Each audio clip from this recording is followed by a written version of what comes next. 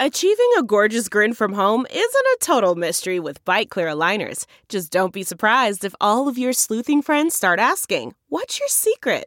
Begin by ordering your at-home impression kit today for only $14.95. Bite Clear aligners are doctor-directed and delivered to your door. Treatment costs thousands less than braces. Plus, they offer flexible financing, accept eligible insurance, and you can pay with your HSA FSA.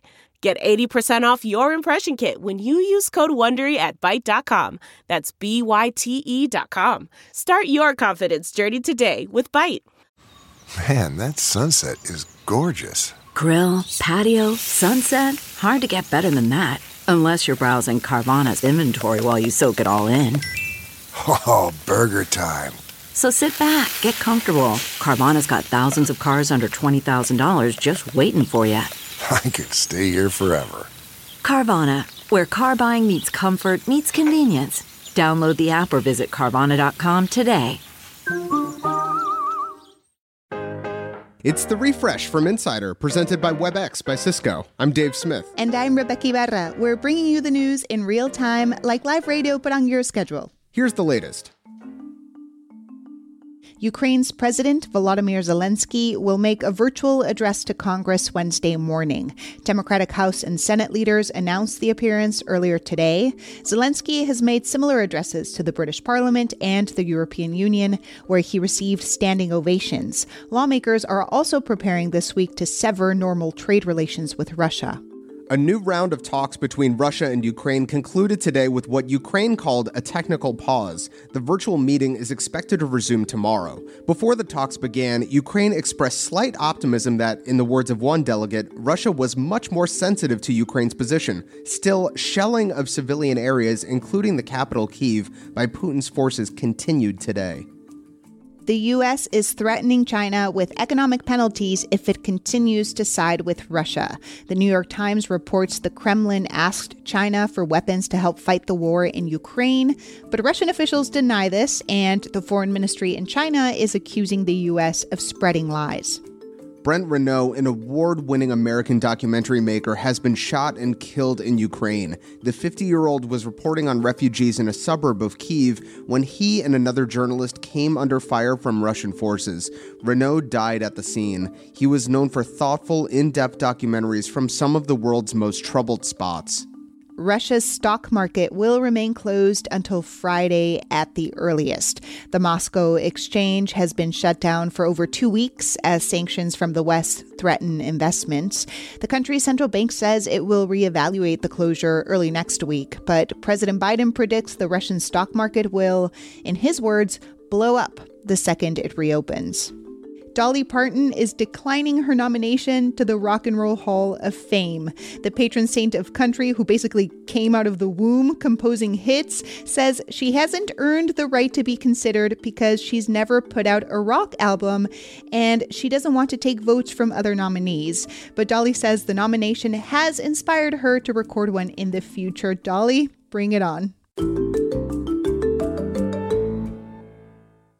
Coming up, we talk about the investing app Robinhood. It turns stock trading into a game, but the people who use the app don't seem to be winning.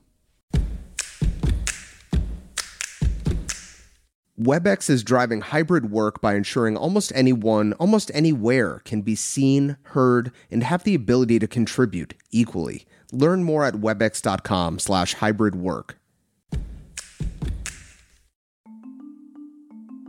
China's government is shutting down Shenzhen, which is home to more than 17 million people in one of the most important cities in the global supply chain. 60 new coronavirus cases were reported on Sunday. Yes, 60, and that was enough for the government to enforce its zero-tolerance strategy for COVID.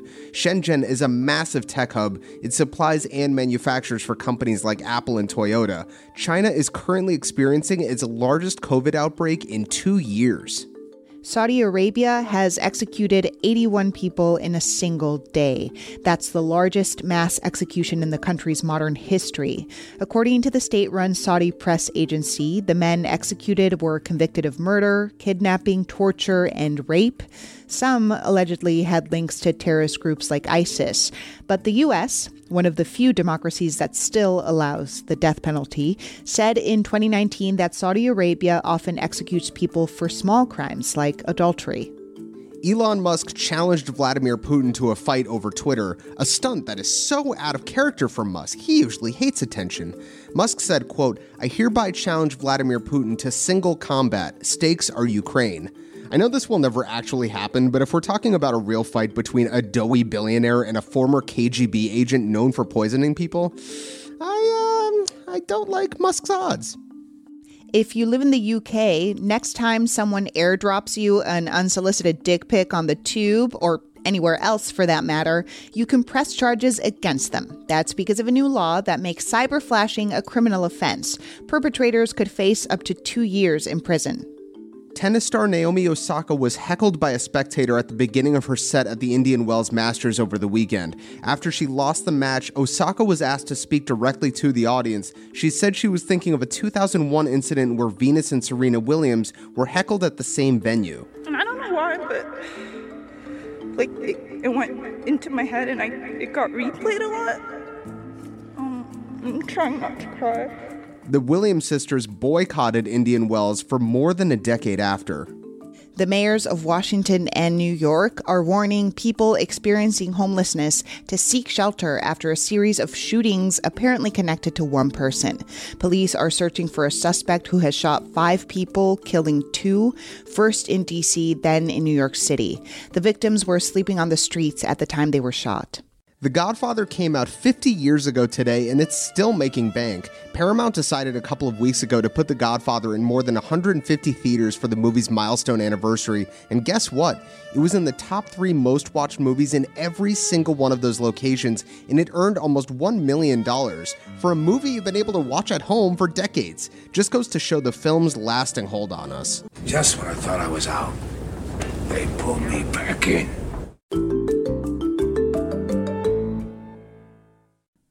We want to take a look now at Robinhood. That's the stock trading app that got super popular early in the pandemic. Robinhood promised to make day trading fun. It had explosions of confetti when stocks went up and notifications when they went down. But after a group of Redditors used the app to drive up stock in GameStop, Robinhood started getting attention from regulators and from users who realized the app really wasn't what they thought it was. Robin Kaiser Schatzline has written about Robinhood, and he says it was likely a fleeting cultural phenomenon, and maybe you should think twice before you use it. Well, Robinhood started in 2016, and their pitch was to democratize finance. I think that largely, I don't know if that was ever really true. What they did do is to take day trading and make it accessible on an app. You write that Robinhood users weren't customers of the app, that they were the product. What does that mean? Robinhood's business model was to make money selling their customers' trades to market-making firms. You would put in a trade on your Robinhood app to buy some stock on Amazon, and Robinhood sold the right to execute that information to another company. When you use a brokerage like that, you actually don't own the stock yourself. The brokerage, to some extent, buys it for you, holds it, and then trades it. But when users found that out, it wasn't what they thought it was. That seems to be the case with a lot of app models that start with the promise of something free.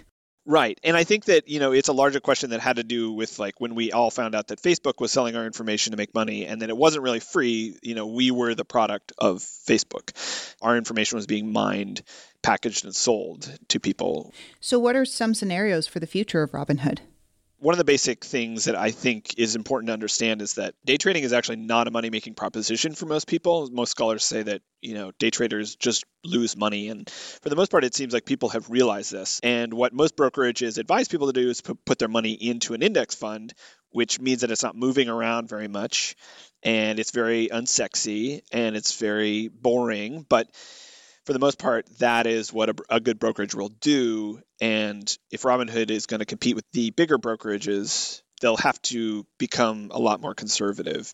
And I know you're not here to give people, trading or investing advice, but if I were listening to this, I might think twice before investing some money in Robinhood or trying to play around with it. Right. I mean, I would tell any of my friends that day trading is not a money-making proposition. Maybe it's fun for you. Maybe you like betting. Maybe you like speculating, but it's not how a person makes money. The amount of information that you have access to as a day trader is so infinitely smaller than the amount of information that like a hedge fund has, who have paid researchers on staff. Like, you're never going to beat the market in that asymmetry of information.